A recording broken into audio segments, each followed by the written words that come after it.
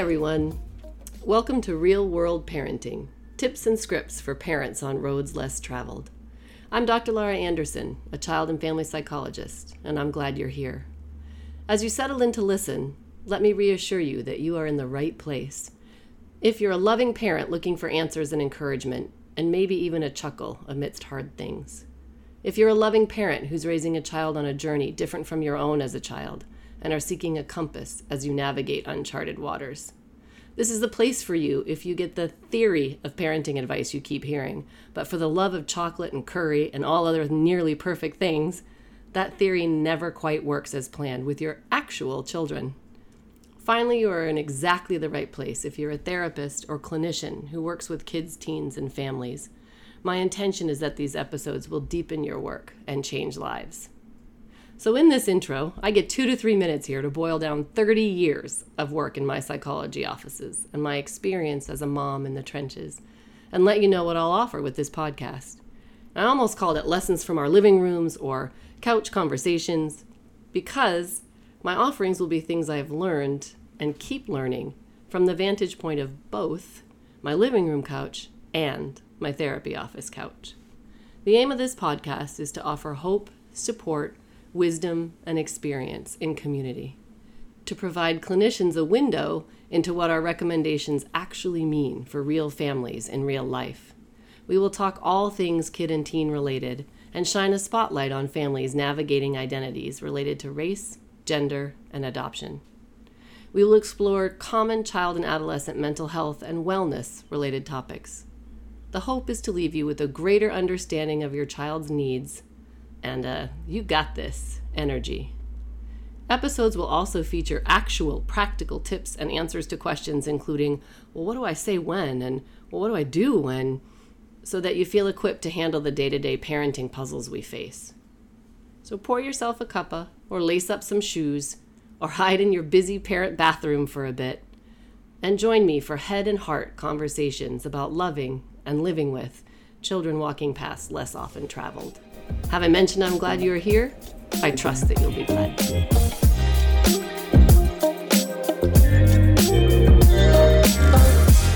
Hi, everyone. Welcome to this week's episode of Real World Parenting, tips and scripts for families on roads less traveled. Today, it's me and you and a conversation about gender and gender identity. I want to take a parent's view of how this works and what to do and what not to do and who to find for help. If you find yourself in a situation where your child is thinking about their gender, expressing their gender, asking for things related to their gender, this can be a really unsettling time for lots of families. There is a tremendous amount of misinformation in the media, in the public media, in the sensationalized public media about gender identity and what's happening in this craze and this contagion. And today I'm going to speak to some of the myths and to some of the facts and what we know and what we don't know. And if I were you and I was a parent and you have a child coming to you expressing things about needs related to gender, what I would do next.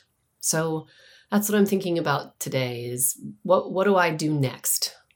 If I have a child who's coming to me and they are telling me that they think their gender identity is something other than the sex I assumed they were at birth, right? So here's what I'm going to start. I'll do a little bit of sort of 101 gender stuff, some terminology just so we know we're talking about the same things, and then I'll move into kind of what to say and do and what to know. First and foremost, so gender identity is, we used to say that your gender was based on your parts and that we could look at an infant and its parts, its genitals, and it would tell us whether it was a boy or a girl. In some cases, kids were born intersex and doctors would decide for them based on tissue distribution or any number of things, how they should be raised. But broadly speaking, people would look at genitals and say boy or girl. And even before the child was born and the gender is announced, there are expectations that get put into place, dreams, hopes, wanting to carry on family traditions of girls' weekends or guys' fishing trips, or like we rolled up in this is a very gendered world. And I say that because if you're a parent listening and you're nervous and you're afraid of what's happening or embarrassed by what's going on with your kid and their gender, guess what? You come by it honestly. The world is loaded with messages around how girls are expected to be and what's okay for them when they deviate a little bit from girly girl. Do we give girls more permission to deviate from girly girl? And I'll be air quoting through this whole thing as we talk about it. But today I'm establishing that there's a common language in our culture about and just expectations. We have a package of expectations about how parenting a boy will be different from parenting a girl. And we come by it honestly. And it's everywhere, from pink toy aisles that are frilly and hair-doing to rough and tumble building, tinkering aisles of black and blue toys, to clothing that, I do a presentation where there's, I show a slide where there's a picture of a little pink onesie that says, "I'm too pretty to do math." Ugh. Like my entire body just clenches from the inside when I see stuff like that versus like, the Tasmanian devil or like, just the boy stuff that we impose upon our boys doesn't serve anybody. So at either end of those locked in rigid gender roles of girls who are frilly and helpless and princessy and not good at math doesn't help girls. Those girls don't fare well in life if they're boxed into this category. Doesn't serve boys well at the other end to be unfeeling hard guys who are competitive and cutthroat and bossy and excused for all kinds of bad behavior. Like that doesn't help them either. So we come by these ideas about what it means to be parenting a boy or a girl. It's everywhere.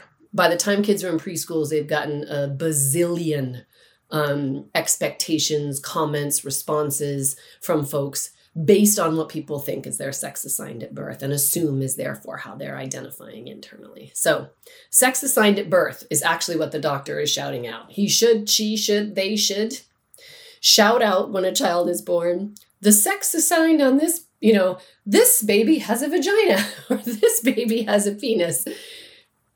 Right? I mean, like, that's what we know when a baby is born with a vagina and a penis. And we're learning more and more about this kind of thing. So your sex assigned at birth is based on genital categorized. Your gender identity, instead of being based on your parts, is based on what you feel in your head and your heart. And that is a more internal thing. You can't see it from the outside. Other people can't make assumptions about it for you.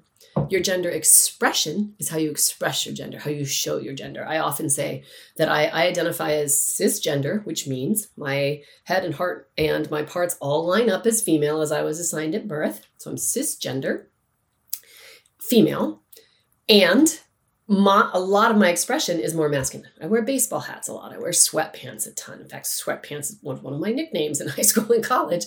I have some more socially sometimes behave in more masculine ways than feminine ways. But I can play with my gender expression. One day I'll be in, a skirt and whatever, curled hair. And the next day I will be in my sweatpants, baseball hat, baggy flannel fleece. Coding to some people more masculine presentation than others. So your gender expression is how you show the outside world the way you're feeling about your gender on any given day. So there's just some common ways to establish how we think about gender. Here's what we're finding in the world of, so I consider myself a gender affirming provider. I provide gender affirming care. There is a ton of misinformation about what that means out there. And in fact, recently there's been some media describing the fact that a few professionals in the field made reference to sort of sloppy care happening, meaning there is a sense of concern that lately there's just a rash of contagion. There's also a book that's been put out talking about specifically people who were assigned female at birth suddenly flocking to all, quote, want to be male, and that it's anti-feminist, and that if we could just teach girls to be okay being strong, then we wouldn't have all of these kids telling us that they're transgender male. So to be reminding for folks, if you're tuning in and you're not super versed in gender, someone who's transgender is a person whose head and heart sense of gender is not congruent with their genitals or their parts, right? So a cisgender person, their sex assigned at birth lines up with their internal felt sense of gender. So if I say transgender male, then male, you need to pay attention to the last word I'm saying. If I say transgender male, that means this person identifies as male. And so there's this concern that lately, girls are sort of abandoning the girl ship and deciding that if they don't feel girly, they need to be trans male, and that it's all contagious and it's all anti-girl, and that we have to stop. It's this landslide. So here's the challenging thing for parents. If you're wondering where to turn and you're on this journey and you're gobbling up media, as most parents do when they're trying to learn about this, if you're seeing a lot of that in writing, I want to offer you a little bit of a pause and a perspective. One, a lot of great gender affirming care is happening. And many of the people doing gender affirming care are doing the work day in and day out, not doing the media circuits, not putting themselves out there, because here is a hard reality of this. Because of the intensity of misinformation or the different worldviews that folks have about whether or not gender identity is a concept that is separate from sex assigned at birth, right? Can we really say that you are something other than what your penis or vagina tells us you are? Lots of people really say they just believe that can't happen. And yet, if you've spent time with gender expansive, transgender, non-binary kids and teens, it's really very clear a lot of the time that indeed it does happen. And it's a beautiful example of neurodiversity, biodiversity. I think so often we get focused on like, what went wrong? How would we explain what the deviation is? It's like, humans are incredibly biodiverse and neurodiverse. And rather than thinking about this burst of transness, please know that there have always been gender expansive, non-binary, and transgender folks who have suffered incredibly in places and spaces where they were not safe in their own estimation, and didn't even realize it was an option to transition and to live in congruence in their gender identity, or knew that they just couldn't because of a variety of factors having to do with other people's bigotry and misunderstanding. So I want to be very clear about this piece. By far and large, much greater harm historically and currently is done to young people who are exploring their gender legitimately and who are genuinely trying to learn about their gender than there is harm being done by these alleged providers who just rubber stamp everything. And the minute a kid comes into their office and says, I'm trans, we, put them on cross-sex hormones and schedule them for surgery. If you're a parent navigating this journey, I want you to pause. And if you're a clinician trying to learn more about this journey, and you're hearing these concerns from parents, please know that by and large, the process of doing a gender health evaluation or gender evaluation or a full assessment of the situation is detailed, it is thoughtful, I can say when a youngster, when a kiddo comes into my office, and kid or teen, and I know there's a question around gender, they've been telling their parents their gender is different, they've been asking for different pronouns, they've been presenting their gender in a different way, they've announced loudly that their gender is not what their parents thought it was based on sex assigned at birth. I get lots of kids and young adults and adults who come in at different places of assertion around this stuff. I always start with getting to know the child in context. What else do they love? What are they good at? What is challenging for them? What have their friendships been like? Have they changed recently? Where do they get their information? What kind of decision makers are your kids historically? Are they impulsive? Are they train track thinkers? Are they feisty and stubborn and rebellious? Are they naive socially and really influenceable? Are they, cutting edge social justice warriors who always have been? What can you tell me about the gender history? Were there times that you noticed there was some gender expansive behavior? Have family members commented? Have teachers or schools noticed anything? Has your child spoken to you about any of this stuff? What are the gender messages like in your house? How gendered is your family? Are there different roles for different people in your household based on their sex assigned at birth? What are the assumptions made from parents? What were your expectations as a parent when you believed that you were having a girl or had given birth to a girl? What were you attached to around that? What might your kid have known you were attached to around that? There's really very thoughtful, thorough assessment. When do you see your child euphoric in their gender? When do you see them dysphoric, which means in distress about some element of their gender? What do you notice when your child is allowed to express themselves the way they'd like to? Who are the people in your world that are okay with a child who is breaking some of the rules? The rules around what little boys are supposed to do and little girls are supposed to do are strong. And by the time kids are toddlers, people notice if the sex assigned at birth is male and they're wanting dresses and dolls. And people notice if a little girl is pushing dump trucks and, wearing everything that the brothers wore instead. And so I say that to say that we notice. Society notices, people give comments, believe me, they give comments, they offer advice, they have lots of theories.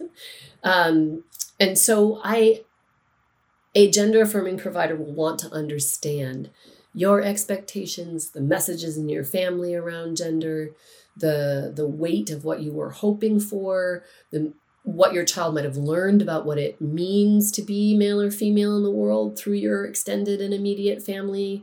What they're like in their social groups. And really, how do they know what they know? Where are they getting information? To back up a little bit and just say, there's been some sensationalized media, whereas a lot of the folks doing the work who are doing it carefully and thoughtfully don't come forward and talk about it a lot because it is so complicated. It is a if that, then. Well, I learn about this, and then I ask the child that. And if they're 7, I know to do this. And if they're 8, I know to do this. And if they, have siblings with this, or if they're also diagnosed with autism, or they're also diagnosed with ADHD, then I do this. It's so individualized that it's really hard to come forward and say, here's the formula for affirmation, other than to say, we center the kid. I tell parents all the time, I'm not the brakes, because tremendous harm is done when you slam on the brakes of a kid exploring. We know the numbers for suicide and self-harm are very high for young people who are not able to express their felt sense of gender. So I'm not the brakes. I'm also not the accelerator. What my job is to do is to establish a common language between kids and their parents, help a child clarify how they know what they know and what they know, and work to help families make informed decisions about what is right for their child with the relevant, correct, knowledgeable medical, endocrinology, etc. teams if needed.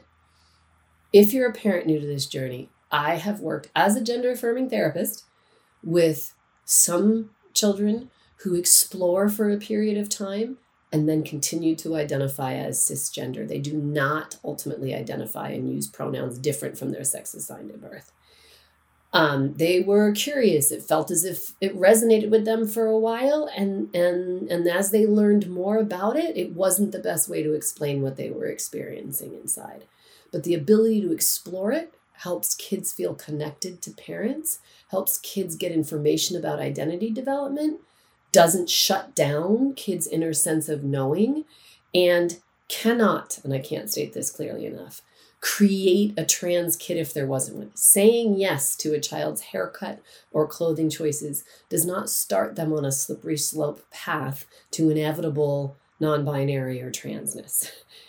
There are so many layers of transphobia on that, but as a parent understanding, so many parents come to me afraid they're going to say no to too much and hurt their kid, but also say yes to too much and agree to things that their kid can't possibly understand. And later everybody will be mad at them for not saying, "Are you nuts? You were 15, no way." And so parents are worried that saying yes to too much is inevitably what's going to happen. So those of us who do gender affirming work know we've seen some kids who explore and then identify as cis and hetero. We have worked with some kids who identify as non-binary. They don't identify strongly with their sex assigned at birth. So what is non-binary? That's another. It's probably a whole other episode in and of itself. But today, in fact, it will be. But today, I will simply say non-binary identities are folks who say, look, we've had this system in which there are two boxes. There's the girl box and there is the boy box. And you must fit into either one of these. There's two choices. Binary. Two choices. Two. Bi. And we've got a legion of kids telling us these days, those old boxes and those old categories don't fit for me. In my head and my heart, I do not identify solely in the box of female or male. I identify with having entities or essences, or my inner heart and head self feels like I'm kind of a combination of both. It doesn't resonate with me to imagine myself as a girl or as a boy. I actually feel like I have a lot of masculine and feminine energy. And it doesn't work for me. Not I don't want to be pushed in a box, but it is wrong. It is internally grating. It is alarming. It is angsty. It's not right for me to be pushed into this box. So I know that gender is more than a box and our parts. I know that gender is an intricate web and a weaving, and I am not going to be pushed into the box. The best way to describe me is not by using he or she pronouns. It's they or them or z or zer. There's a host of other pronouns. But the idea behind non-binary is kids saying, and sometimes people land in non-binary. That's the final destination. I think sometimes there's a misinformation that non-binary is part of a transition. Like a kid will say they're non-binary and then eventually is just going to say they are transgender or something else. Like complete the transition to that other mythical box that we have to stop thinking exists. Sometimes people spend their entire lives identified as non-binary very happily with a celebration of an integration of male and female energies and essences and knowing. And who in us really wants to talk our kids out of their gut feelings, their antenna? Most of our job as parents is to teach kids to tune into their intuition, to stand strong in who they are, to integrate parts of their life experiences and live firmly in it, right? And so non-binary is for folks who are saying those old two boxes ways of thinking about gender do not work. And it's wrong for me to be put in one of them. So I've worked with kids who end up identifying as non-binary as long as I know them. I have worked with kids who did make the decision to do some transitioning and then decided it wasn't right for them. So folks who do affirming gender care don't all end up with a caseload full of kids who they talked their parents into saying yes, and now this somebody got sucked into a wind tunnel and there's no coming back out, right? I think as parents want to gently challenge that these two things can be true. That it is very important to be clear about a child's gender choices, how they know what they know, do they understand the implications of decisions that they'll make about gender, what will they need to explore to get a better sense of their gender. It's very important. It is a big deal as a parent to help your child make these decisions. You are right to be worried and asking questions. And find the right support you need, part of which will help you move away from this idea that kids, quote, change and then, quote, change back, like it's hopping back and forth between boxes or on a line. The world of gender is a beautiful place to learn to expand your own limitations around expectations with this stuff. And we have learned since the dawn of time to think differently about different things. We don't think about a lot of things the same way we did 60 years ago. And gender has been around forever. I have a map that I show in one of my trainings that is like 50 places around the world for hundreds and hundreds of years where different cultural groups and people and have had, all kinds of gender integrated roles and beings in culture and society. This is not new. Western media is covering it more than Western media used to. There is more permission for folks to explore gender identity. This is true. Your child probably knows more kids who identify as gender expansive. That just means, they're not doing the really predictable, expected things for their sex assigned at birth. So your kid probably knows more gender expansive children than you did, or knows more kids who use they, them pronouns, or who identify as trans in middle school than you did. That does not mean that this is a brand new phenomenon that is simply contagious and a new way to explore. Are there some children who are searching for identity, listening to TikTok videos, and claiming gender expansivity or non-binary or transness when it really is not likely to be a permanent internally felt thing? Yes. If your child is spending time with many people who are identifying on different places in the gender spectrum and in the gender web, is your child likely to know more, hear more, be more curious about this stuff than other folks? Yes. And this is a giant and, it is dismissive and unfair and, heterosexist and cisgender, it's homophobic and transphobic to assume that this is all contagion, that it is all for attention, that it is just part of people claiming identities now and it never used to be. So much harm is done when those assumptions are made about kids on gender journeys. I also hear from a lot of folks that they're like, oh, my kid says everybody in the 8th grade is bi and now again, so here's an important point of clarification. Sexual orientation is not gender identity. So I taught you gender identity is sex assigned at birth is your parts. Gender identity is your head and your heart. Gender expression is what you show people. Sexual orientation is to whom you are romantically, physically attracted, right? Sometimes folks are gender expansive. They do their gender a little bit differently than one expects based on the old school rules, and they end up identifying as gay. But there are also straight trans people and gay trans people and bi trans people and pansexual, which means being attracted to folks no matter their gender identity.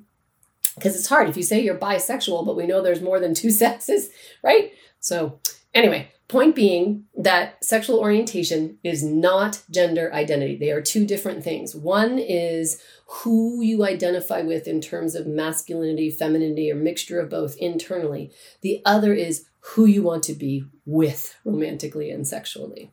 And they are very different things that get lumped together. So I will hear parents say to me all the time, oh, everybody in the 8th grade is bisexual, everybody's gay, or half my kids' friends are trans. It's just a thing these days, and so we'll wait it out. I would caution you, yeah, are there some kids that are exploring it as part of a temporary thing?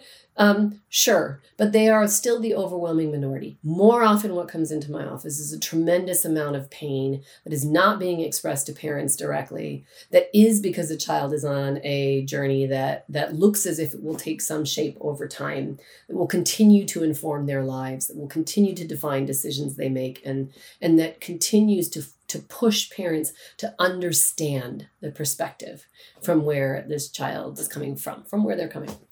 And so if you are gobbling up information, right? If your child's come home and said, you know what, Mom, I want to use they, them. I now use she, they, or I'm going to use he, they, or she.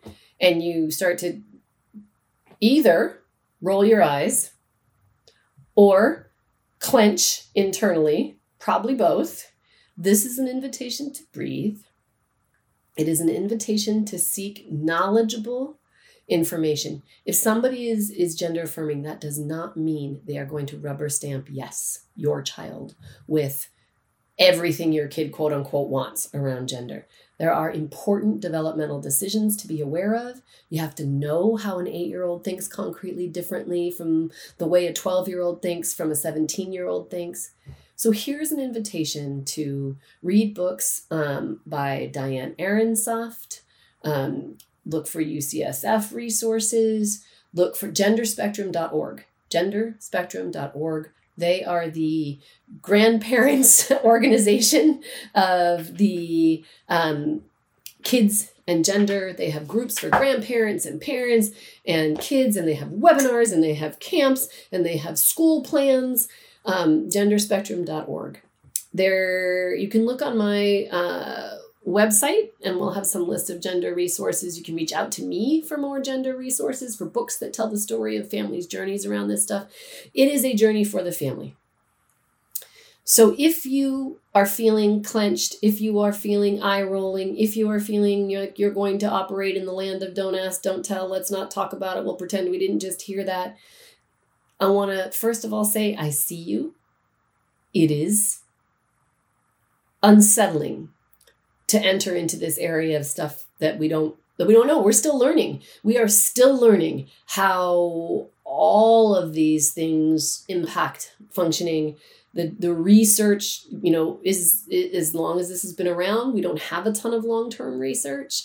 We are using what we know as the intersection of child development and gender and sexual orientation development and medical experts to team with psychology experts and that's if a child decides that they want some medical interventions. I think that's the other thing I see in parents is they race forward in their mind toward surgery. Everybody goes right to, oh my gosh, they're going to have surgery and take hormones. And I just want to invite you to breathe.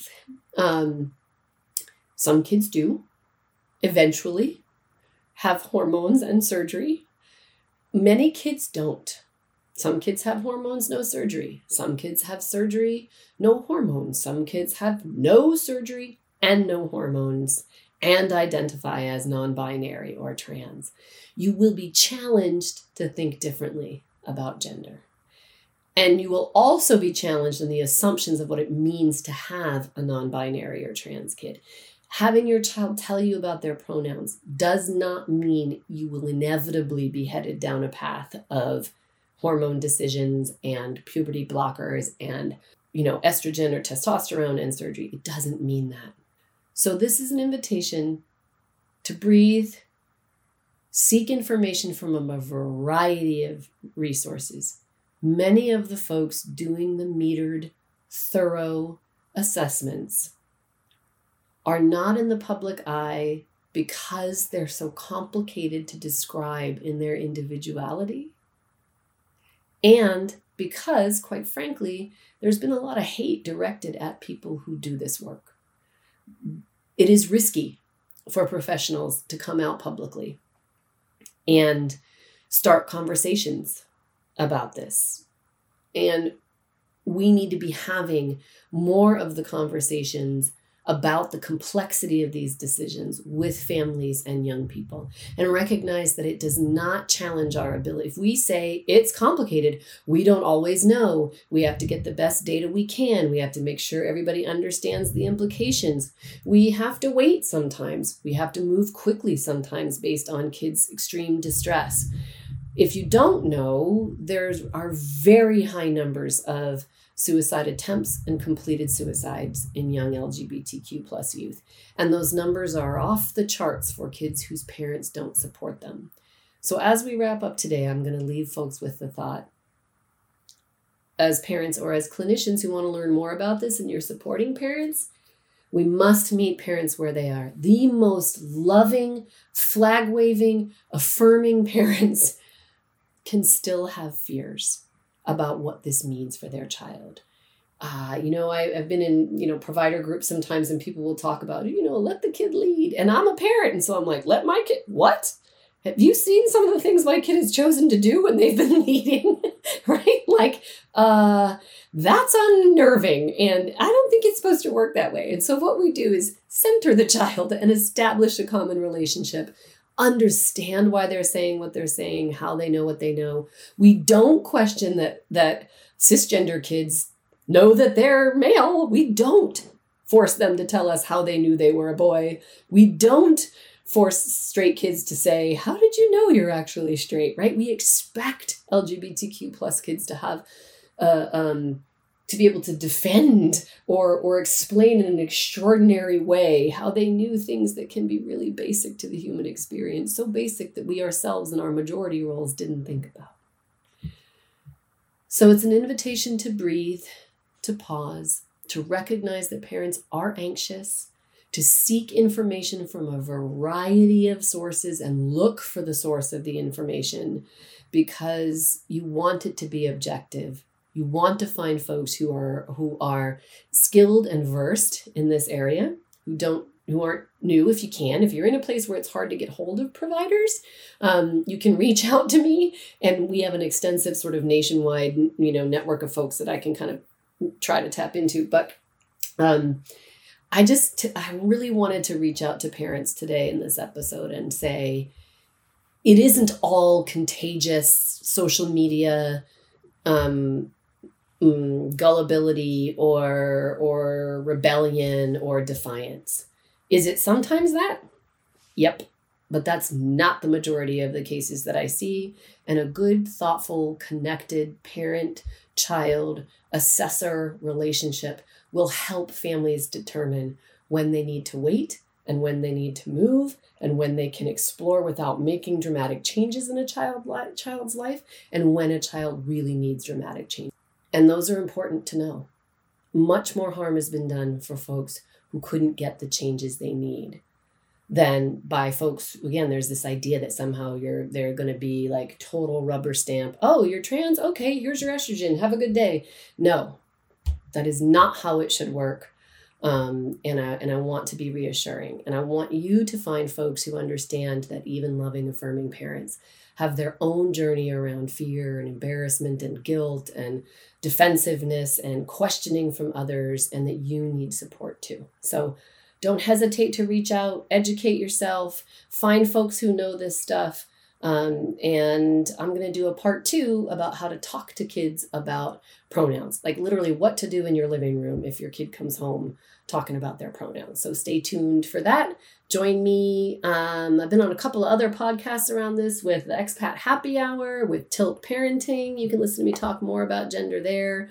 I think those are the 2 that pop into my head now. So join me for future episodes, and we're going to keep having these difficult conversations. Next time, tips and scripts for pronouns. All right. Take care. All right, well, thanks for listening today. Just a quick note here at the end to say I am so glad you joined, and I hope you are too. And if you'd like to connect with me more, come take a look at my website, www.drlauraanderson.com. There you can join my newsletter, keep in touch, and find out what is in the works. You can also join me for coffee and conversation and Facebook at Common Chord Psychology Services. So check me out those places, and I look forward to further connection. I'm glad you were here today.